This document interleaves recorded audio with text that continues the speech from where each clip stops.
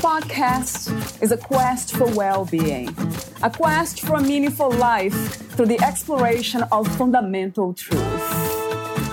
Enlightening ideas, insights on physical, mental, and spiritual health. The inspiration is love. The aspiration is to awaken new ways of thinking that can lead us to a new way of being well. Welcome to Body, Mind, and Soul Healing Conversations.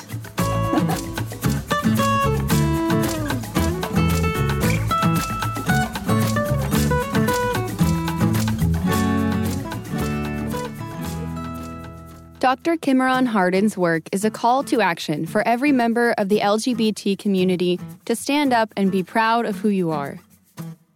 Through the compassionate voice of Dr. Hardin, this well-documented guide allows you to recognize your strengths, acknowledge your weaknesses, and become a stronger, more vital person. Growing up lesbian or gay in a heterocentric or homophobic culture presents many challenges to the development of a healthy self-concept.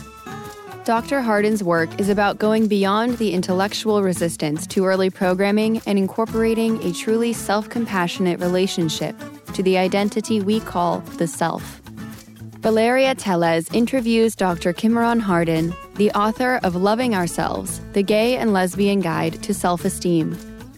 Dr. Kimmeron Hardin is a clinical psychologist and author specializing in working with people with chronic health issues, including stress, depression, and self-esteem issues. He is licensed in California and is board certified in clinical health psychology. In addition to working with patients to achieve optimal mind-body health, he also has a passion for helping people in the LGBTQ community overcome internalized social stigma that lead to self-sabotage. Using a combination of cognitive, behavioral, and existential techniques, he hopes to help clients see themselves more honestly and compassionately, thereby leading to better choices across all walks of life and a fundamentally healthier self-concept. With over 30 years of clinical and personal experience, he hopes to help create change and healing from within each of his clients and readers. Meet Dr. Kimmeron at KimmeronHardin.com. Here is the interview with Dr. Kimmeron Hardin.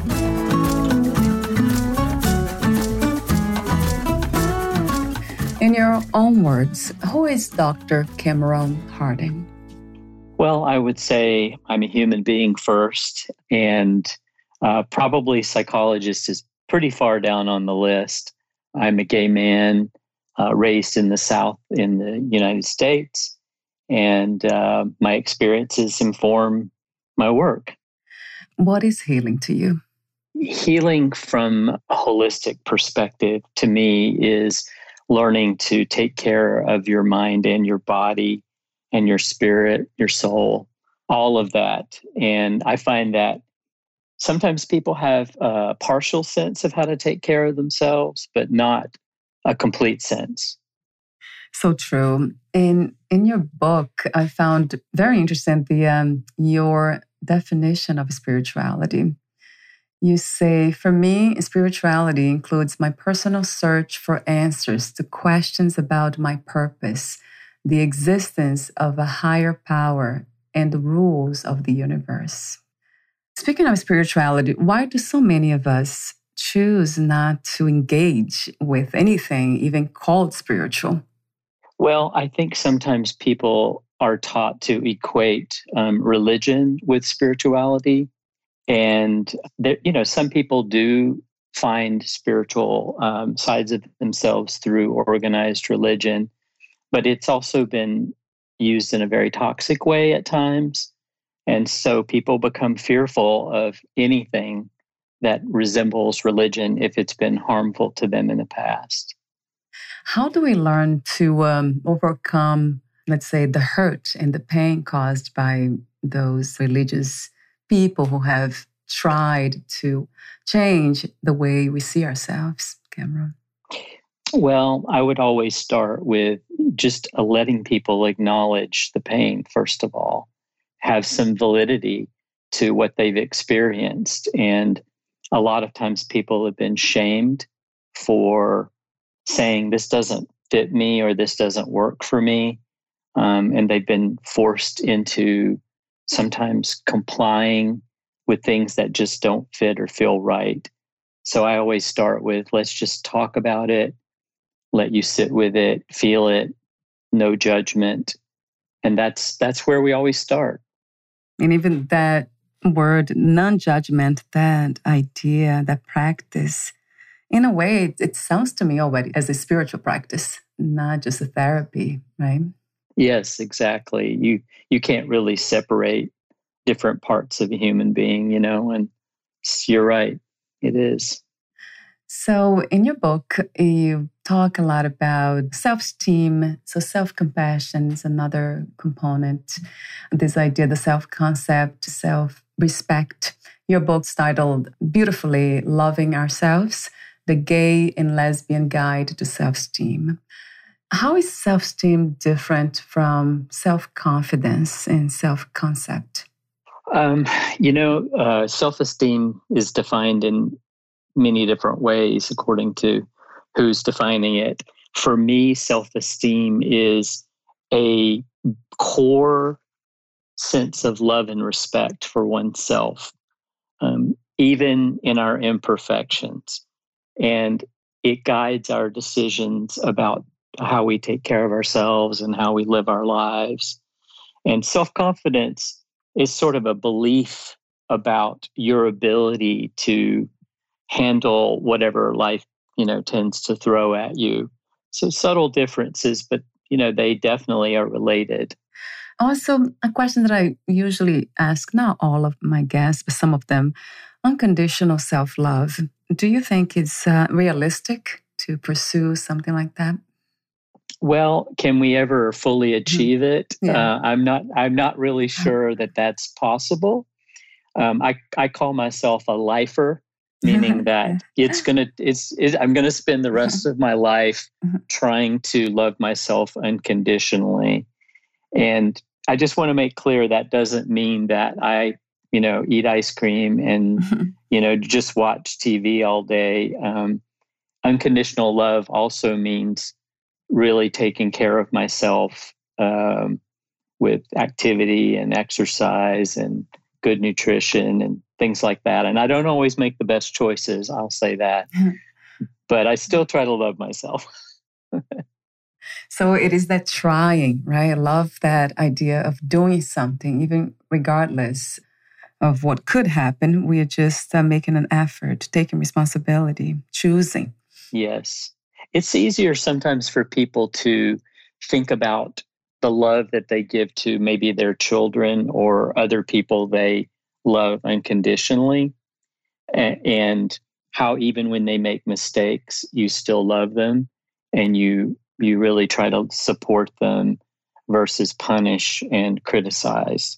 I think I asked a mother one day here, do you love your children unconditionally? And then she said yes. And then I asked her if she loved herself unconditionally, and she said no. So that made me wonder if it is possible to love anything unconditionally before you love yourself.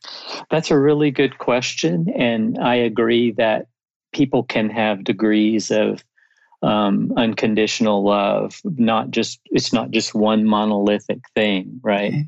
Yeah. Maybe we can practice it more effectively towards someone else, especially a child who's innocent. But it's much more difficult when you have layers of old negative programming incorporated into your self-concept to apply it, Yeah, and that's where the work is really necessary to unlearn or what would you say, to replace those belief systems, Cameron? Yeah, how does it work with the self-talk and self-belief? Good question. I follow a model in my practice called cognitive behavioral therapy, and it focuses specifically on recognizing old patterns of thinking that we learned a long, long time ago that maybe they were actually useful to help us survive in certain situations, but now they actually are harmful and maybe even sabotaging.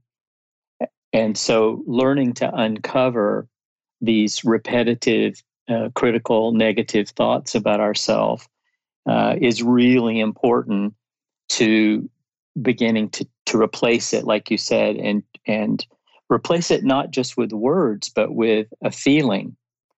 And that's the part where sometimes cognitive therapy falls short, is it doesn't talk about developing and cultivating a sense of actual love and respect for yourself and kindness, more than just replacing words.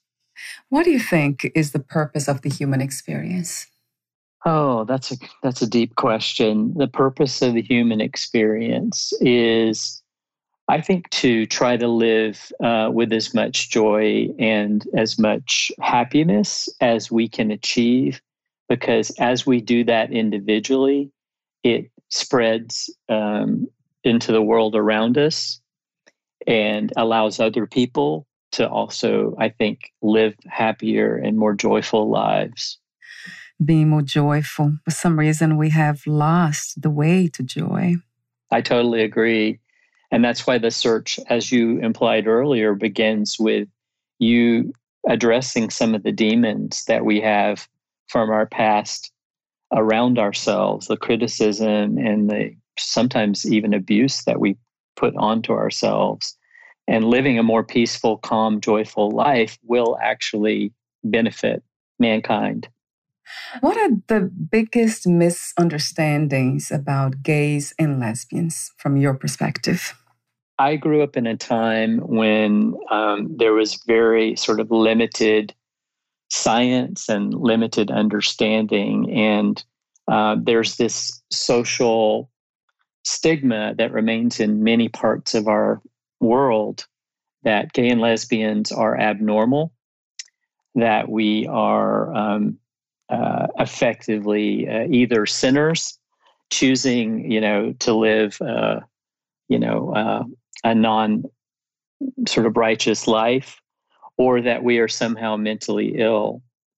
And my message has always been to my clients and myself is that you are perfectly normal as you are. One thing I usually say all the time here on the podcast is that it's so clear if we human beings look closer and deeper into life itself, nature. Nature, it's so different, but it's so perfect. It's so imperfect, but so perfect at the same time.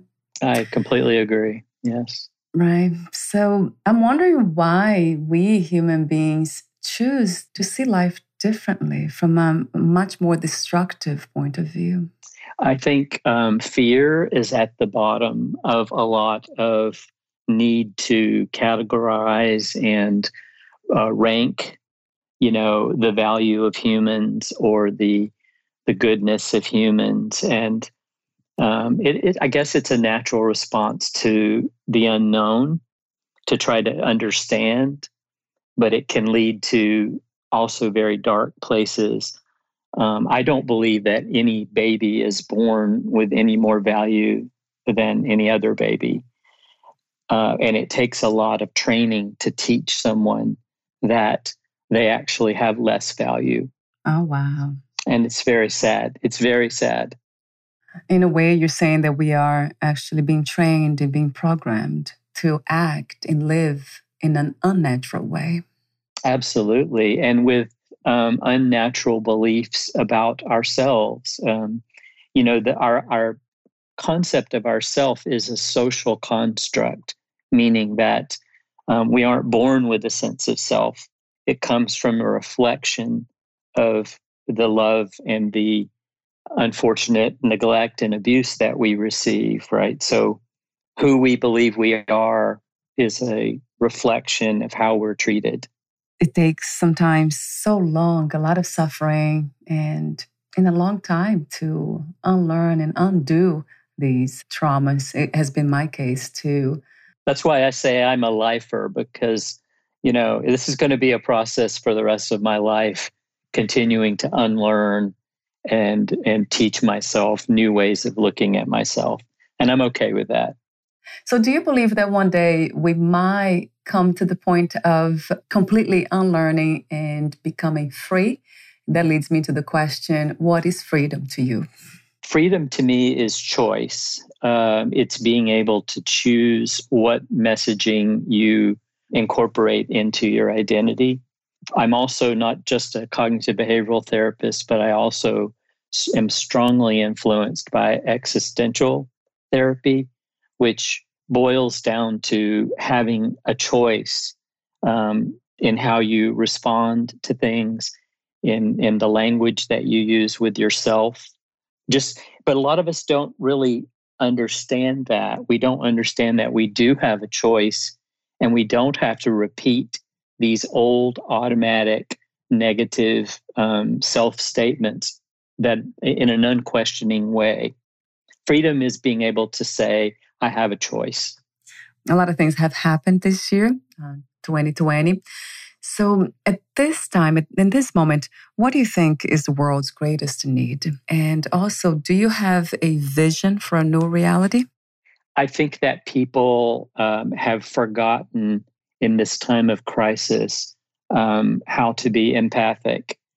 And I wish that we had more opportunity to train children, for example, to put on the experience of someone else and listen. And I actually think in the US, I'd love to see some type of reconciliation commission that could bring people together to talk about their fears and their similarities and their differences so that they could develop more empathy and healing. In your book, you have the messages, the sections where you talk about all kinds of messages that we receive from different sources. I'll get to that in a moment. But before that, let me ask you this question. How did you become a writer, Cameron? That's a good question. I think that I grew up feeling like my voice was not being heard, and writing was a way to get my voice out there in maybe a different way. It's funny because when I was growing up, I thought to myself, one day I'm going to write a book. I had no idea about what kind of book or how to go about it. But I just knew that I wanted to write a book. And I realized now that was the part of me that felt small and inconsequential, that really wanted to reach out to other people who were suffering and feeling alone and really connecting in that way with other people. So that's what led me to writing. So talk to me about the inspiration and the intention of writing your book, Loving Ourselves. The inspiration, again, was, growing up in a very sort of conservative and rigid upbringing, community, family, and feeling alone, feeling less than, feeling damaged. Once I started to move away from that and challenge some of those messages and learn to have a better relationship with myself, I just felt an incredible passion to reach out to other, especially young people who were feeling very alone. And I thought, well, a book is kind of a way, at the time, a book was the best way, to try to reach someone who might be in a small town, rural area, isolated family, so that they would feel less alone. I love hearing from people who have read the book and they're in a similar situation to what I grew up with, and they write and say, wow, thank you. I really connected. This helps me start my journey, and it's really empowering and healing for me personally. Why did you choose to become a psychologist? I've always been a listener, and I guess I've always had sort of a gentleness that attracted people to me, even before I became a professional. And learning in my college classes about the mind and behavior, and it was such an essential part of my own healing and recovery. It was so natural. I didn't really even question why. I wanted to know more and more and more and more, and so that was the way to continue to grow and learn personally. And it's been just an incredible profession. I'm really thankful that I ended up, in this profession. In your book, you say thoughts, they lead to feelings, and feelings lead to behaviors. And we often use the word emotions too. Do you connect emotions to feelings? Are they the same in a way? I tend to use them interchangeably. I would say emotions might be more raw version of a feeling. A feeling can be affected by thoughts that could be a result of old programming. So if we say to ourselves, I'm just really terrible at math, and then you feel, afraid of going into a math class, or you feel really sad about that ability, but it's based on an untruth, then, it's a feeling that we can actually change. Emotions to me are a little more raw, based on reactions to experiences that we have in the moment. So how do we learn to recognize those negative patterns that we all have at times? It's not just in our lives, but sometimes the daily thing. So how do we learn to recognize that? I always encourage my clients to listen to their feelings, because usually your feelings are what you pay attention to first. And when you feel a shift in your emotions, you feel angry, or you feel sad, or you feel confused, that means that your thoughts have shifted, and there's something that you're saying to yourself about a situation or about a memory or experience. And then, with practice, you get better at saying, what did I just think about, or what did I just say to myself before my feeling shifted? Initially, it takes a little effort, but then you get better and better at it. And before you know it, you can, in the moment, recognize that your thinking has gone in a direction that's not helpful, and you can challenge it and actually in the moment replace it and feel the emotion or the feeling shift based on changing your thinking. I usually tend myself to use more intuition than thinking. But this is also tricky because we need to know the difference between thoughts and old patterns and intuition and also imagination. Do you use any techniques that would teach your clients to know the difference between them?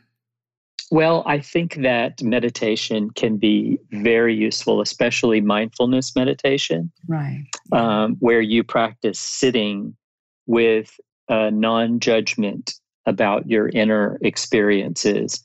And over time, you can recognize a feeling, you can recognize thoughts that are around the feeling.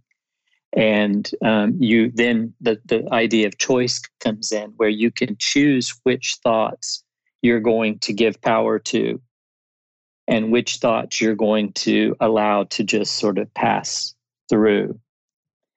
A lot of people don't realize that they have this power to sit with experiences, not judge in the moment, and be able to evaluate, I guess, or focus more on, am I saying something to myself that is healthy and accurate, or am I saying something that is a product of old learning that's not useful and maybe not even true?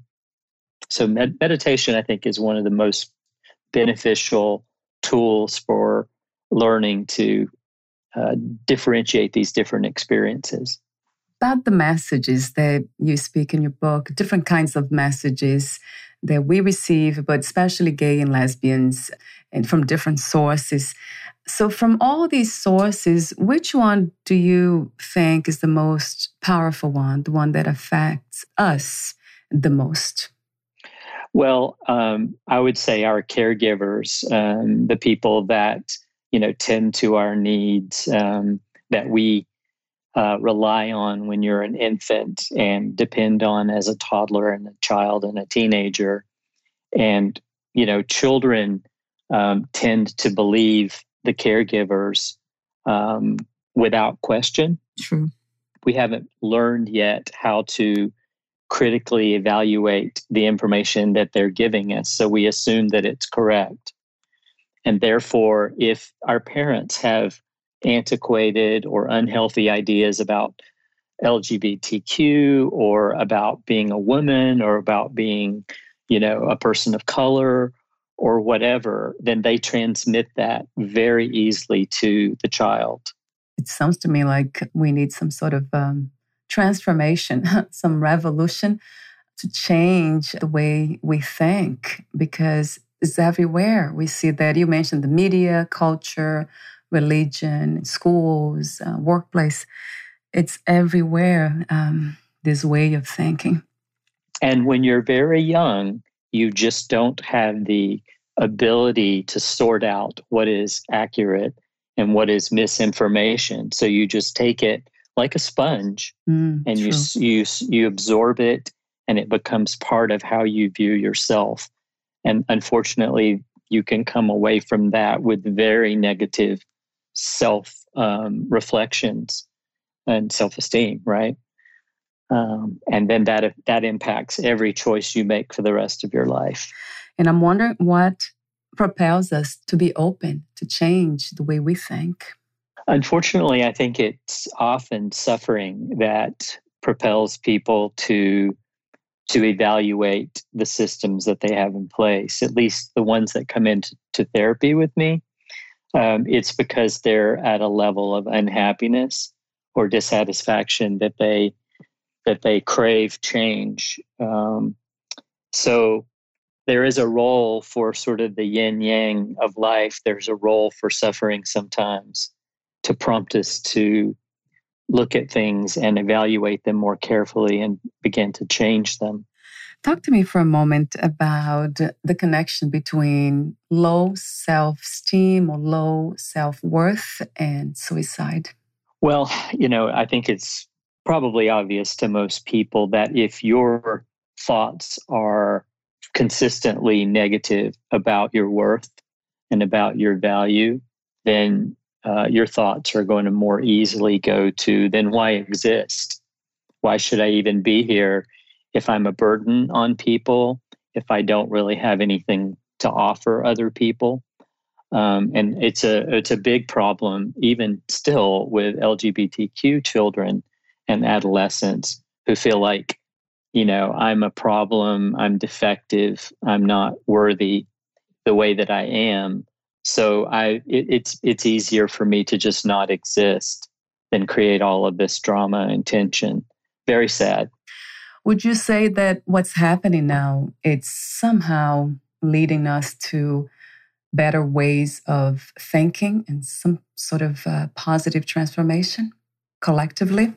I absolutely would like to believe that is the case. I learned a long time ago to try to reserve my own judgment about when things happen that I don't expect, or my first interpretation is that this is bad, because those moments when I look back on my life inevitably have led to a change in direction, and I believe led me to where I am today, and I'm very grateful for where I am today. So now it's hard in the moment when you feel the momentary suffering to think that anything good could come of this.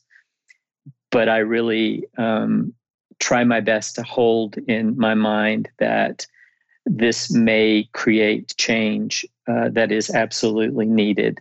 And I believe socially that we are changing through the COVID, through our political system and our black or white thinking and dichotomy. I think we're learning and we will be changing because of it in a good direction.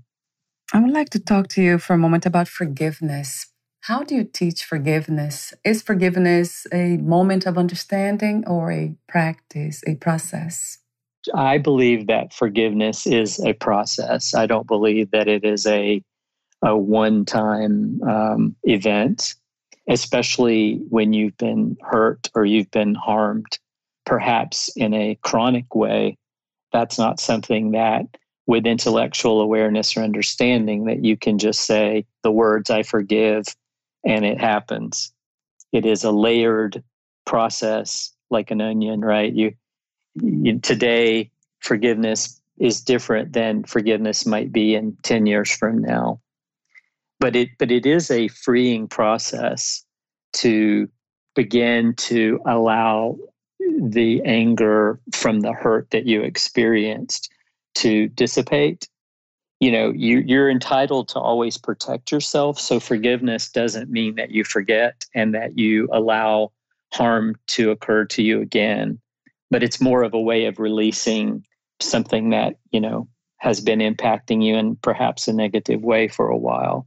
I love those words too, self-compassion and self-acceptance. There's a lot of power in those words. Self-acceptance, for some reason, really attracts me a lot. Would you say that that is perhaps one of the most important practices to engage in accepting ourselves just the way we are, at least for today, for this moment? Absolutely. I tell you, a majority of my work with my clients is along self-acceptance lines, trying to help people stop so much internal criticism and judgment and accepting themselves as complex human beings with, the strengths and the weaknesses that all human beings have. It's essential. So we're almost at the end. I have a few more questions here for you. But before that, would you like to add anything or read a passage in your book? I was just thinking about the idea of imperfection. And in the book, I talk a little bit about I see ourselves as part of a tapestry. If you look at a tapestry very closely, you see that it's made up of different fibers and different threads of different thicknesses and thinnesses and colors and textures. And the beauty of the entire tapestry is based on the fact that there's so many individual elements to it. And I wish people could see themselves in their unique beauty as part of a larger, universe tapestry. What was the hardest lesson to learn about yourself in life as of today? The hardest lesson to learn about myself was that I did not deserve some of the experiences that occurred to me as a child. I believed cognitively or mentally that I didn't deserve it much sooner than I believed it emotionally and at my core. And I'm not sure that I will ever 100% believe, that I didn't deserve those things, but I'm working on it. I work on it every day. Yeah. My next question is about success. How do you define success these days? What is to be successful to you? Success to me is having love and community, people around me that bring me happiness and, just satisfaction with the life that I have. I certainly was tempted at one point to define success in a superficial way, but I've realized, as I've gotten older and hopefully wiser, that it's much more about connection and about feeling loved and loving. 2 more questions. If you knew you would die soon, meaning losing the body, would you make any change in your life or do anything differently? I try to live as if that's going to occur at any moment. I probably would make one more effort to reach out to everyone that has meaning to me in my life and let them know how important they've been to me. I want everyone in my life to know that. And my last question is, what are 3 things about life you know for sure as of now? I know that taking care of ourselves is absolutely essential across physical and emotional and spiritual. I know that giving to others is also necessary. Having a purpose, is essential. And I know that life happens on life's terms, and it's easier to accept life as it happens than it is to try to change it. Thank you so much for your genuine presence, for sharing your wisdom, for your message, your mission. Thank you so much, Dr. Cameron. Thank you. I do have one last question. Where can we find more information about you, your books, products, services, and future projects? My website is www.cameronharden.com. Thank you so much again, and we'll talk soon. Thank you. Bye for now. Bye. Thank you for listening. To learn more about Dr. Cameron Harden and his work, please visit CameronHarden.com.